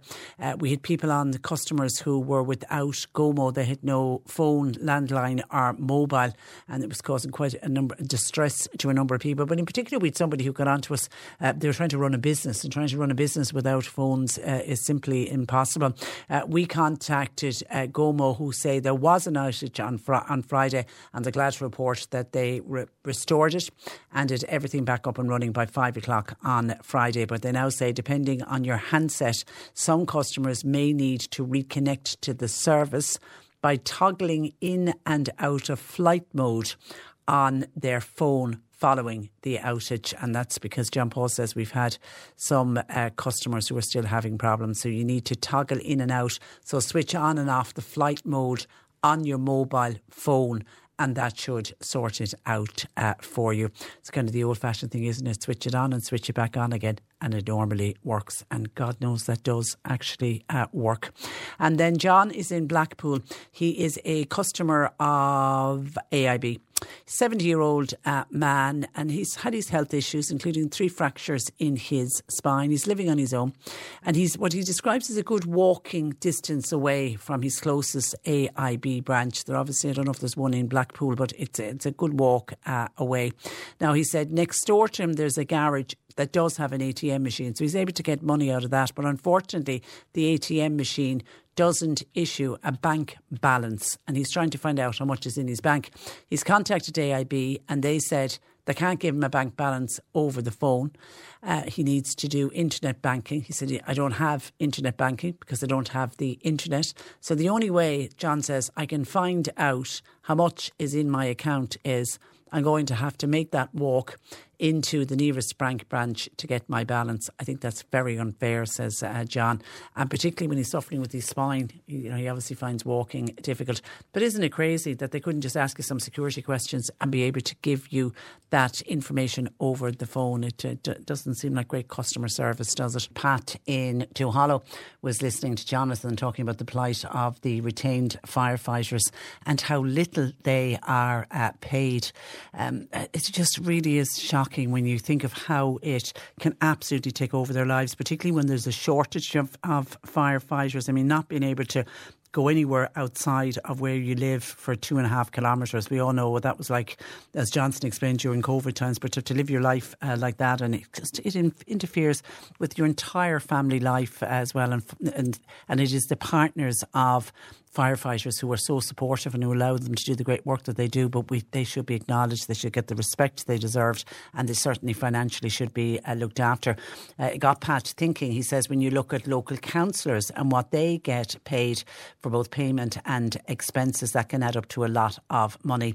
Yet our firefighters have to stay within a radius of their own town, which councillors, elected members of the local authorities, do not. All of these payments need to be looked at. So Pat is suggesting that the firefighters, I'm assuming, should be well looked after. And then a number of texts. Let me give you some of the texts, because a lot of them are making similar points to the story I told you that's coming out of America. Not out of America, it's coming out of Australia, and it is to do with a lady noticed that her little 7-year-old daughter is best friends with the girl next door, and when the little 7-year-old from next door was playing, she noticed that her head, she was really furiously scratching. She discovered that the little girl's head from next door was crawling with head lice. So she had a word with the mum next door, and the mum said, yeah, I'm aware of that, but we're vegans and I don't want to harm any living creature. And the mother said, what we're doing is I bring her out the back and I try to comb out the lice and nits into the garden, in giving them the best chance of survival, but wasn't doing any sort of medical intervention or a chemical intervention to get rid of the head lice. And I think that is the only way, isn't it, the chemical intervention? Anyway, particularly when you've got infestation like that, some people's thoughts and comments on this. Patricia, the world has gone nuts. If the lives of lice are more important than a child's well-being. A child with head lice is open to being ostracised by her schoolmates and bullied for spreading critters, as they would say in Australia. If that happened in Ireland, I'm telling you, I would report the matter to TUSLA. What a cruel mother. To subject her child to endless itching. Anyone who suffers from eczema will know that unabating itch. It is pure torture. That poor, poor little girl. My heart breaks for any child who is forced to endure such cruelty. This listener is calling it out as cruelty, is what's going on in that family. Somebody else says head lice infestation should be reported and controlled. That mother is not thinking of the child. The child will be ostracised. She won't be allowed to play with her other little friends. Martin says on the head lice in Australia, well, Patricia, that girl should be taken to the Australian Health Board. It should be reported. Somebody says report. I would be reporting it to Childline if it was in this country for causing undue suffering to a child. Where's the child first policy? It is shameful. I don't know if Childline would be able to help you here or not, but certainly they would be able to advise you. But yeah, most people are saying that should be reported. 0818 103 103. And then on the person who contacted us over something that they witnessed when they were down in Fota yesterday. They were down in Fota Wildlife Park, and the play area, the park where the children play, playground. And she witnessed a lady with a young baby who was breastfeeding, but she was exposing her breasts while she was breastfeeding, and then she was walking around the slide because she was looking after another child and just wasn't comfortable with it at all, and kind of saying that there is a time and a place. Some people's reaction on that. Hi, Patricia, because I was making the point that certainly when I'm out and about, I think there's nothing more natural than watching a mum breastfeed her baby, but certainly any that I've ever witnessed always do it you imagine the majority do it very, very discreetly. When another person says, Patricia, no, it's not always done discreetly, and it should be, after all, an intimate part of a woman's body. Not all things natural should be done with an audience, like lovemaking or going to the toilet. There's a time and a place for everything, says this texter. Women can always use a pump and do a bottle feed if they know they're going to be out somewhere where they can't be guaranteed adequate privacy, or, as you say, have some kind of a shawl with them. But what we have to remember, there are exhibitionists today among women who like to push the bounds of common decency when that doesn't need to be the case. And after all, the baby can still be fed and looked after, but you can do it discreetly. Martin in Fermoy says, what is wrong with people in this backward country? Will people not learn to mind their own business? So what if that woman had one boob exposed? She has a right to have her two boobs out if she wants. Cop on, people, and look after your own lives before judging others. Martin, I don't think anybody wants somebody in a play park with a lot of other children and mums and dads. Nobody would be advocating that the woman takes off her top completely and exposes herself. I'm all for the breastfeeding, but do it discreetly. I don't know if I would be on for her doing that. But anyway, thank you for your text. Hi, Patricia, I totally agree with your listener regarding what she witnessed in Fota. There is a time and a place for everything. Breastfeeding is shocking in restaurants, and women aren't always discreet about it. Yet if men expose themselves like that, people would take huge offence. I just avoid restaurants and public places if I spot anyone openly breastfeeding. I don't know if I'm with you on that, on the restaurants. I mean, a mum with a young baby has just as much right to go out and enjoy a family meal, and if baby needs to be fed, baby needs to be fed. But as I say, please just do it discreetly. Hi, Patricia, people seem to have forgotten dignity and respect these days. And the original texter has been back on to say, thank you for reading out my text, but I didn't say anything about not breastfeeding. I don't have an issue around not breastfeeding. I just think she should have respect for herself and be discreet, and respect for other adults and children who were also there witnessing. That's all. Okay, thank you for that. To 0862 103 103. And then on Housing for All, I was talking earlier with Threshold, and we were talking about, unfortunately, the number of people who've got notices to quit, particularly since the eviction ban was lifted, and it's seen an increase in people now scrambling to try to get accommodation. And of course, the minute I mentioned accommodation, we ended up getting a flood of texts in from people saying we need to be looking after our own first, and, you know, Ireland for the Irish and housing Irish first and giving everything to Irish people first. And that argument always comes out whenever we mention anything, be it housing or any kind of other service. Anyway, that's led to somebody said, Patricia, all of this complaining that the government is helping foreigners instead of helping their own is really starting to get very tiresome. There are very few countries in the world that hand out to all of their people, to Irish people. Subsidised health, education, social welfare, job seekers allowance, child benefit, and now free medical cards for 6 and 7 euros. It seems that the more you give, the more they want. And maybe it's time for them to start taking control of their own destiny. Everybody should have to do a certain amount of community hours in order to receive any kind of social welfare benefits. And I would even include free housing on that, says a texter who is getting tired of people complaining, people just wanting more and more and more. And we are a generous country and we do look after our own, is what this texter is saying. But those people who are already receiving from the state are looking for more. Your thoughts welcomed on that. 0818 103 103. And Jack says, Patricia, did you see yet again more tourists getting beaten up in Dublin? Oh God, when I saw this being reported yesterday, I just thought, here we go again. And before I'd even, all I'd heard was that the tourists had been set upon and taken to hospital. And then I was thinking, I bet you that we're going to go back now to a group of teenagers again, are we, that are just nothing better to be doing with their time. And then, of course, it's been announced that a teenage boy has been arrested in connection with what has now been described as a serious assault and robbery in Temple Bar on Friday night. 3 tourists, they were from the UK. Actually, I've subsequently found out they were over to play some kind of a soccer match. They were part of a young soccer team. Anyway, badly injured and hospitalised as a result of the incident. Gardaí in Pearse Street charged a male teenage juvenile, we don't have an age yet, in relation to the robbery and the serious assault, and it happened around 10 o'clock on Friday night.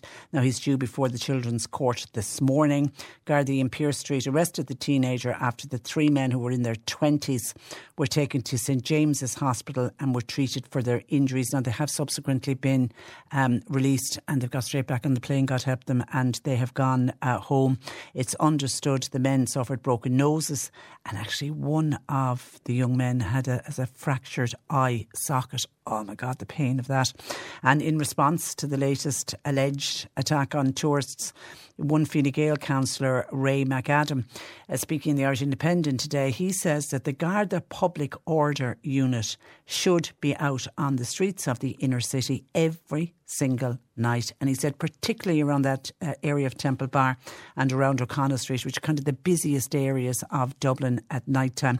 He said Dubliners, tourists and everyone in the city centre must be reassured that there exists a highly visible police presence to maintain public safety and apprehend those involved in these senseless attacks. Garda boots on the ground, visible to all, is what is necessary to try to stamp out this type of antisocial and criminal activity from occurring on our city streets. And I see this morning the Justice Minister, Helen McEntee, said in a statement that violence on our streets will not be tolerated. They have to be dealt with in the strongest possible manner. Those who perpetrate the street violence and thuggery, she says, will be brought to justice. But everyone will wait and see what's going to happen when they go before the Children's Courts anyway. The Minister then went on to assure on Garda Síochána that the government will provide whatever resources are needed. And of course she mentioned once again that she did give out last week an extra €10 million in funding for Garda overtime just for Dublin, and it's to give extra Garda shifts in the city to the end of the year. But you know, is that working? Is that working? It was what, about a week, 10 days after the American tourist, when everybody was up in arms over what happened to that American tourist who ended up in a coma in hospital. And thankfully he is continuing to make a recovery. Whether he'll make a full recovery or not, we still don't know. And it turned out then it was a 14, a 15-year-old and a 16-year-old were before the courts, and it's yet to be decided whether they'll stay before the Children's Courts or whether it will move up to a higher court. And of course, by moving up to a higher court, then they can get a higher sentence. Your thoughts welcome to 0818 103 103. You can text or WhatsApp to 0862 103 103. The C103 Cork Diary. With Cork County Council delivering roads and housing, community and business supports all across the county. See corkcoco.ie. Now, the Ballydahab Summer and Old Boats Festival is back. Lots to look forward to this week. There's music and charades in the local pubs nightly from Monday to Thursday. The Kiddies Disco is on next Friday. And don't forget, the street sports starts at 7:30 also on Friday evening with the World Turnip Race. Saturday is music on the pier for the arrival of old boats, and the grand final is next Sunday with a fireworks display. So a great week promised for everybody in Ballydahab, or if you're planning on visiting this week. The Mallow Field Club are presenting a historical walk of Glanworth Village with local historian Christy Roach. It's on tomorrow evening at 7 p.m. from Glanworth Church and encompassing Glanworth Castle and Abbey. Refreshments afterwards in the local community hall. And Shamballymore Community Bingo is on tomorrow night, Tuesday, with a jackpot of €2,250. And there will be a used clothes collection in Gagan Hall next Thursday, 6:30 to 8. And once again, tickets for the community barbecue, €15 each, will be on sale at the used clothes collection, with the barbecue scheduled for Sunday the 27th of August. Cork Today on C103. With Corrigan Insurance's Macroom, now part of McCarthy Insurance Group for motor, home, business, farm, life and health insurance. See mig.ie. Email Patricia now with your story or comment. corktoday@c103.ie. Cork Today on C103. And just when I hear the jingle there for emails, you can always email a question for Annalise as well. And of course, if you ever want to email the programme about anything that you'd like us to raise on the programme, or if you've got concerns, you can email at any stage when we are off air. corktoday@c103.ie. I mentioned Gardaí and what's going on in Dublin, with yet more young men coming to Dublin for a couple of days away to play a game of football. And little do they know they're going to end up being treated in hospital, and to stay in hospital to be treated for their injuries. It really is shocking. And a young teenage boy has been arrested in connection with the assault. And of course, the problem that we have with the Gardaí, the Minister for Justice, Helen McEntee, announced the 10 million last week, and it's for overtime for the Gardaí. One of the big problems is that we don't have enough Gardaí. We're having a problem with the retention of Gardaí. We're having a problem with the recruitment of Gardaí, and that's having a knock-on effect that we don't have enough. Then the boots on the ground that we mentioned, we don't have enough Gardaí to go out and police the streets. Noel spotted something, and actually I saw it on the paper earlier today, and I wasn't aware of this. And he's right, he's saying with the shortage of Gardaí at the moment, did you see the piece that I think it's 2 recruits who ended up in Templemore, they've gone through the interview process. They would have gone through a fitness test as well. You have to do a fitness test to become a member of An Garda Síochána. They would have gone through all of that, and they get to Templemore where they do their training, and then once they're trained they head out into various Garda stations. But 2 of them have been sent home because it's discovered that they had tattoos. How can the government expect to recruit and retrain Gardaí that they already have a problem with when they're sending home young recruits who want to be members of An Garda Síochána, but because they got a tattoo in a previous life they now can't be a Gardaí? I wasn't aware of that, but obviously I'd have to check, but I'm assuming it is one of the rules and regulations that in order to become a member of An Garda Síochána you can't have a tattoo. And do I take it that then once you become a member of An Garda Síochána you have to sign something to say that you won't get a tattoo while you are an active member of the police force? Now, I wouldn't be saying that you'd want members of An Garda Síochána covered with face tattoos, but surely a tattoo that can be covered by the uniform, because if it only got picked up when these 2 recruits were in Templemore, they obviously went through the interview process and no one noticed that they had any tattoos, and they obviously weren't asked, do you have any tattoos? So I'm assuming when they went to Templemore and at some part in training when they had shorts or a t-shirt on, that somebody noticed, oi, you've got a tattoo, and then they've been sent home because of it.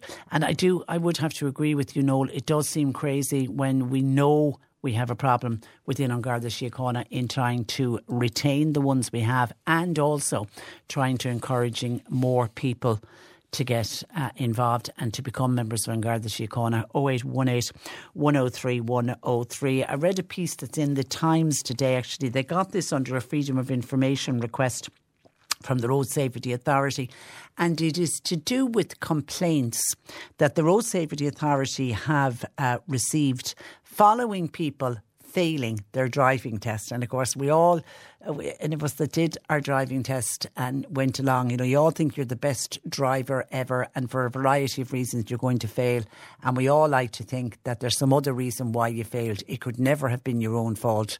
And of course 9 out of 10 times when you hear somebody failed, they'll point it at the tester and say it's got to be the tester's fault. So under this Freedom of Information, they discovered some of the reasons why people then, and you are entitled, if you fail your driver's test, you are entitled to write to the Road Safety Authority and lodge a complaint if you think you've been hard done by. So in one case, a person sitting their driving test later complained that the examiner had scolded them for whizzing past cars, and the person doing the test said, I couldn't have been whizzing past cars because I was driving at the speed limit. In another complaint, a learner driver said that they cut out 3 times during a hill start, which of course is part of the test. The tester proceeded then to shout at the young person doing the test to say, work the clutch, which then made the young person cry. The learner driver said when they returned to the test centre, the examiner said, so obviously you failed. One person complained that at a test centre in Dublin, the tester made a big deal out of the learner driver forgetting where they had parked their car. Now, the learner driver said while the theory portion of the test was going on, that was fine, that went well, but things went rapidly downhill when they left the test centre to actually sit the test and start the test. She said, when we stepped outside, the examiner said, where'd you park your car?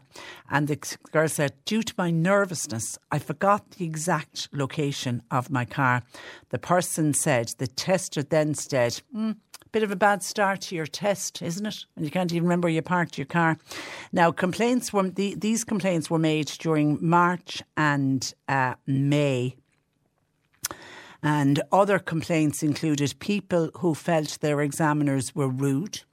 Some people felt their examiners were grumpy, as well as one person who said they were not allowed to sit their test. Why? Because they turned up for the test 1 minute late. Now that seems a bit, and I accept somebody turning up 15 minutes, half an hour late, because obviously the knock-on effect will be for the next person doing a test. But come on, 1 minute late seems a bit pedantic now on behalf of the tester. Another said that the tester had been obnoxious during the drive, shouted at them twice, which they said contributed them to subsequently making mistakes. Another complainant said that they were told to put down the driver's side window during the test, despite the fact that there was torrential rain outside. And then the complainer said, this caused my right side to get soaked and it actually affected my vision due to the rain coming in on top of me. One tester was actually described as evil in one of the complaints, with the learner driver telling the Road Safety Authority that she was surprised that the centre hadn't had a higher fail rate if that tester is there. Now, I don't know, as far as I know, do the testers, they move around. I think they're there for so many months and then they move on. I mean, I would be saddened to think that any tester wouldn't have the patience, because the testers know how nervous somebody is, but to have somebody shouting at you, I mean, and you know, if you're anyway nervous and somebody starts shouting at you, it really does just make you worse, and it is going to cause you then to make more and more mistakes where people went to the bother. Now, that's just a list of what they complained about. It didn't say that any of the complaints were upheld or not, and I don't know under Freedom of Information if you can find out if they were upheld or not. And I do feel for the person who was that nervous going in that they forgot where they parked the car. I mean, I'll put hand on my heart. I am forever doing that. I am forever walking out of a shopping centre and a trolley load of shopping. I can't remember where I parked my car. And that's got nothing to do with nervousness. The hubby would say I'm just not paying attention. And I don't know what that is or not. I'm putting it down to women of a certain age. But anyway, so, I mean, I do feel sorry for the person. And as well, to have had the test, smartly saying, bad start to the test, isn't it? When you can't remember. And again, I'm assuming the fact that she wrote and complained, she must have failed. 0818 103 103. Get your questions in, please, for Annalise Dressel, our nutrition therapist. Text or WhatsApp questions to 0862 103 103. Cork Today on C103. With Corrigan Insurance's Macroom, now part of McCarthy Insurance Group. Want great advice? You know who to talk to. CMIG.ie. You're listening to C103's Cork Today podcast. Phone and text lines are currently closed. Suggestions coming in yet again, a young teenage boy before the courts for antisocial behaviour and for viciously attacking 3 young tourists who were over from England at the weekend. Somebody is suggesting that we need to open up Spike Island, reopen Spike Island in Cove for all those young thugs, or recruit all adolescents into the army or into Garda training. With the right people, it might actually stop all of this violence. Something needs to be done about it. And somebody else says, after a great programme, thank you. The level of antisocial behaviour in Dublin was highlighted long ago, but until Ireland was internationally shamed due to the antics, due to attacks on tourists, the Minister for Justice was in denial. Meanwhile, earlier this year, we heard reports of Irish Gardaí being deployed to Disneyland in France. God, I'd forgotten that story. Yeah, that was back in the spring.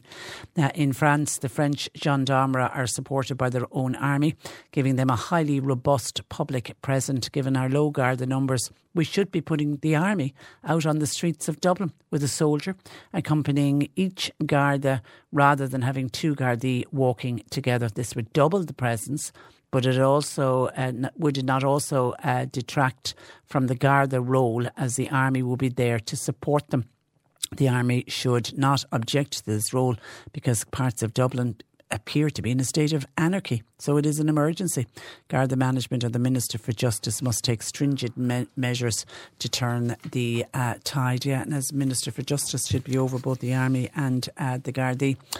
Thank you for your text. 0818 103 103.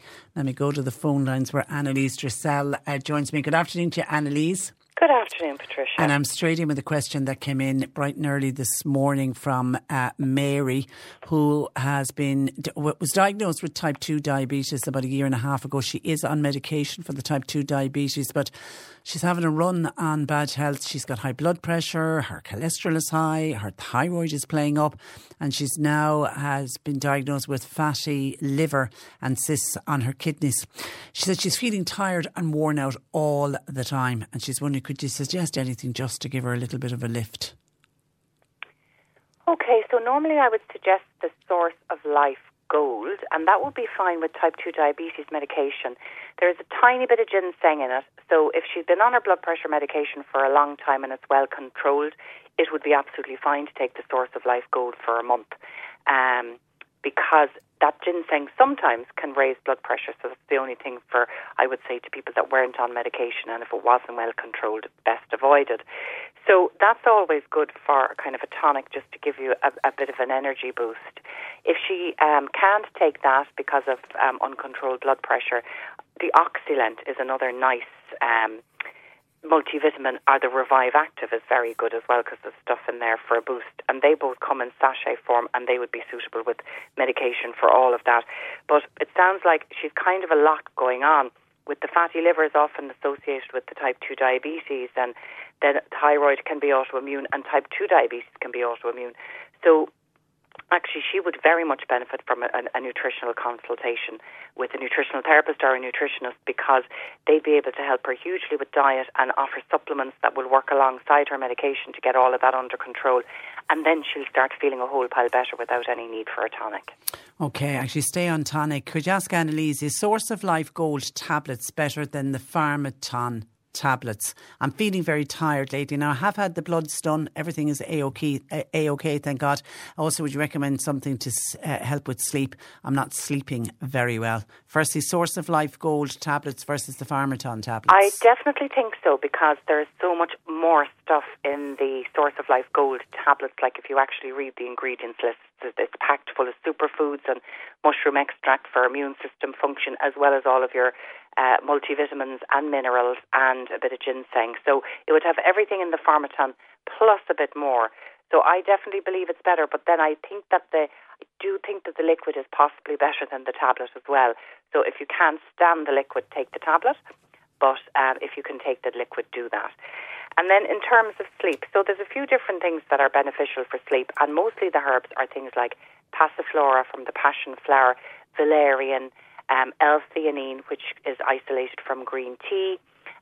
What else is very good? Magnesium biglycinate can help as well. Lemon balm is another lovely one.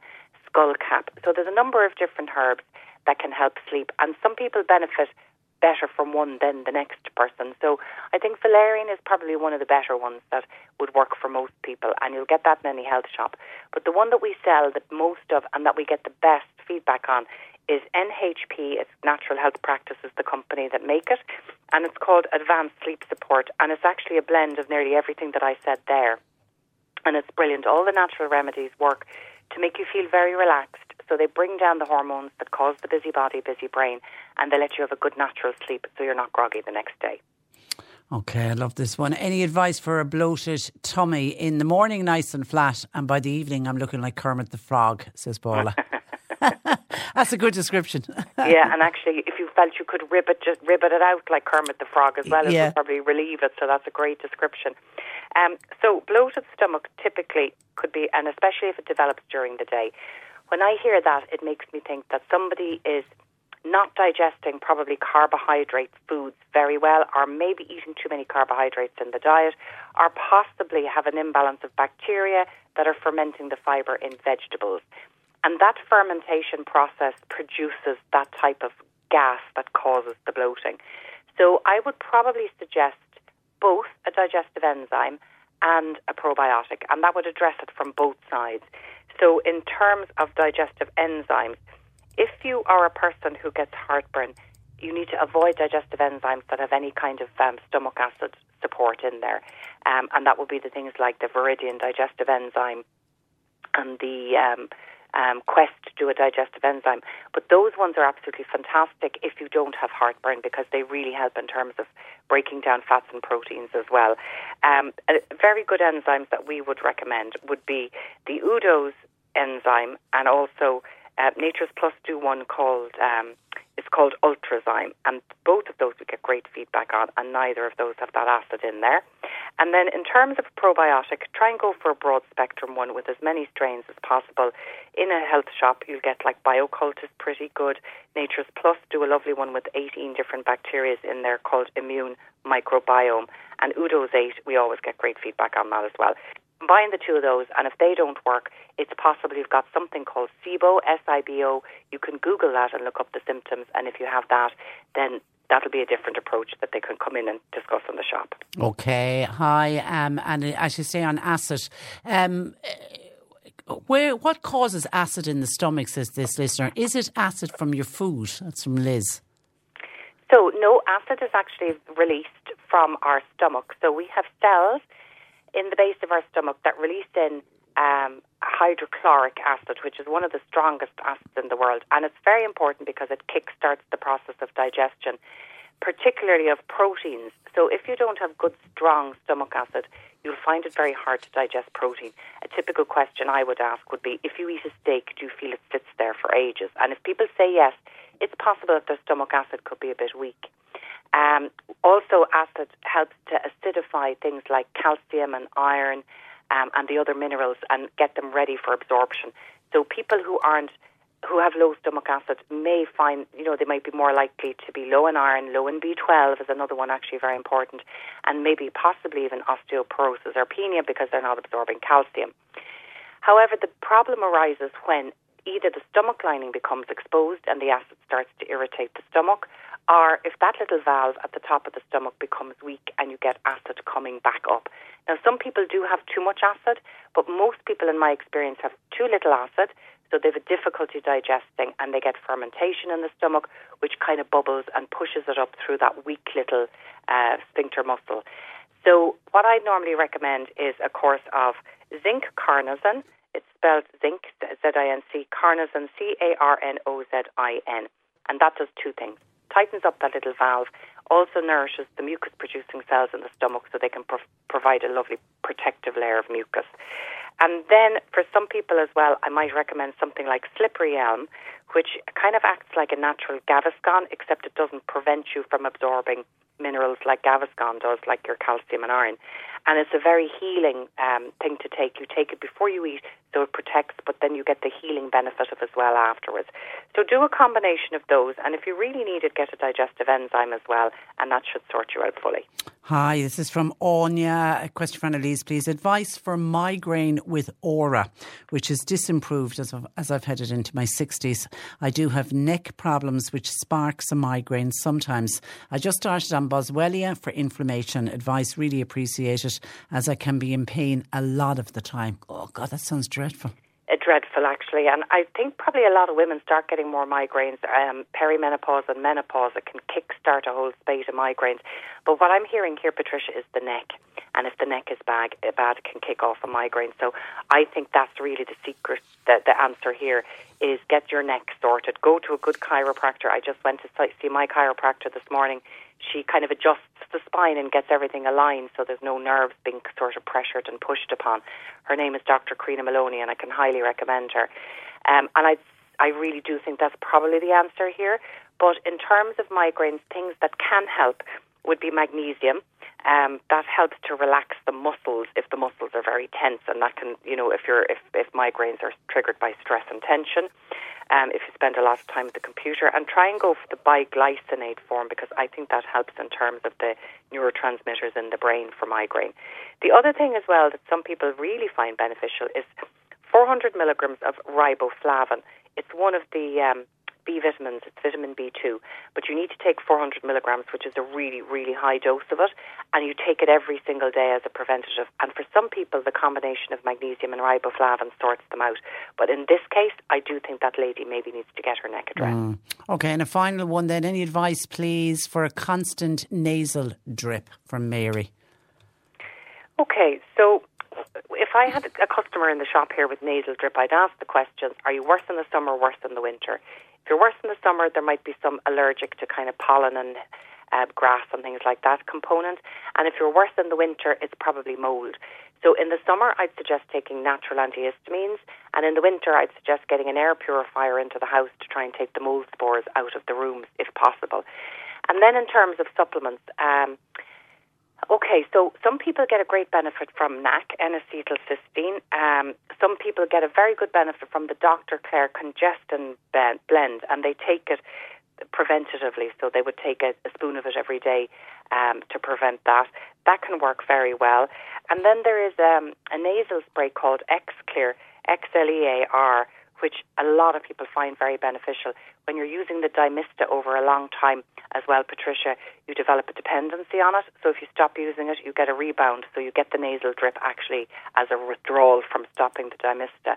So if you can replace it with a natural alternative, that could work very well. And then some people find that ivy thyme and plantago work. So you probably need to try a couple of things and then maybe look at the diet. Possibly dairy could be a contributor, especially if you have it all year round. Okay, and very finally, tell me about the fireside chat. This is part of the Cork on Fork Festival. So there's a great chat. Fireside chat really is a kind of just a discussion between like minds. So there's Dr. Ted Dinan, who's very well known for his work. He's a psychiatrist, but he's got a huge interest in the gut-brain link, and he's very involved in how probiotics can be used to benefit the brain.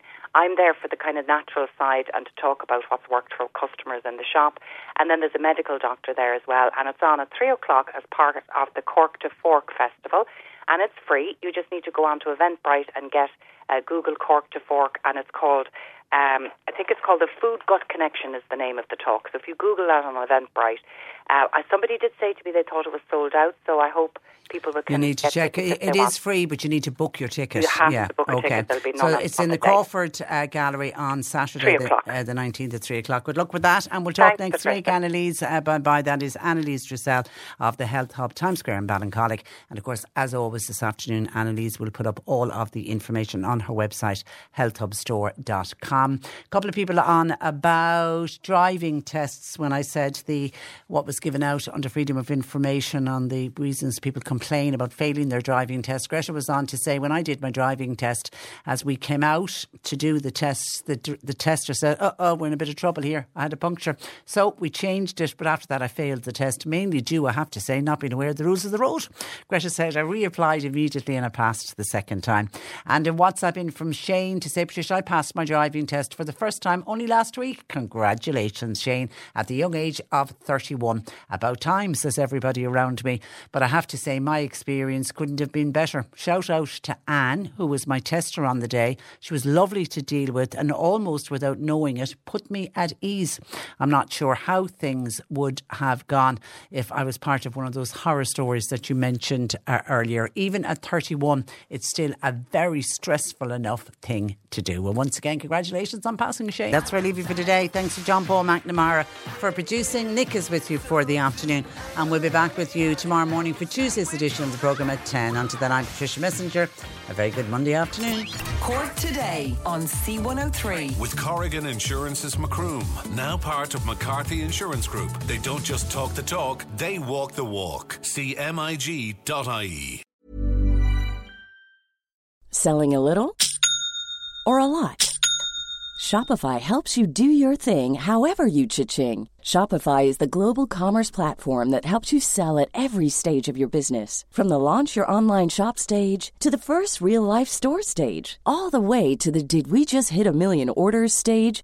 Shopify is there to help you grow. Shopify helps you turn browsers into buyers with the internet's best converting checkout. 36% better on average compared to other leading commerce platforms. Because businesses that grow, grow with Shopify. Get a $1 per month trial period at shopify.com/work. Shopify.com/work.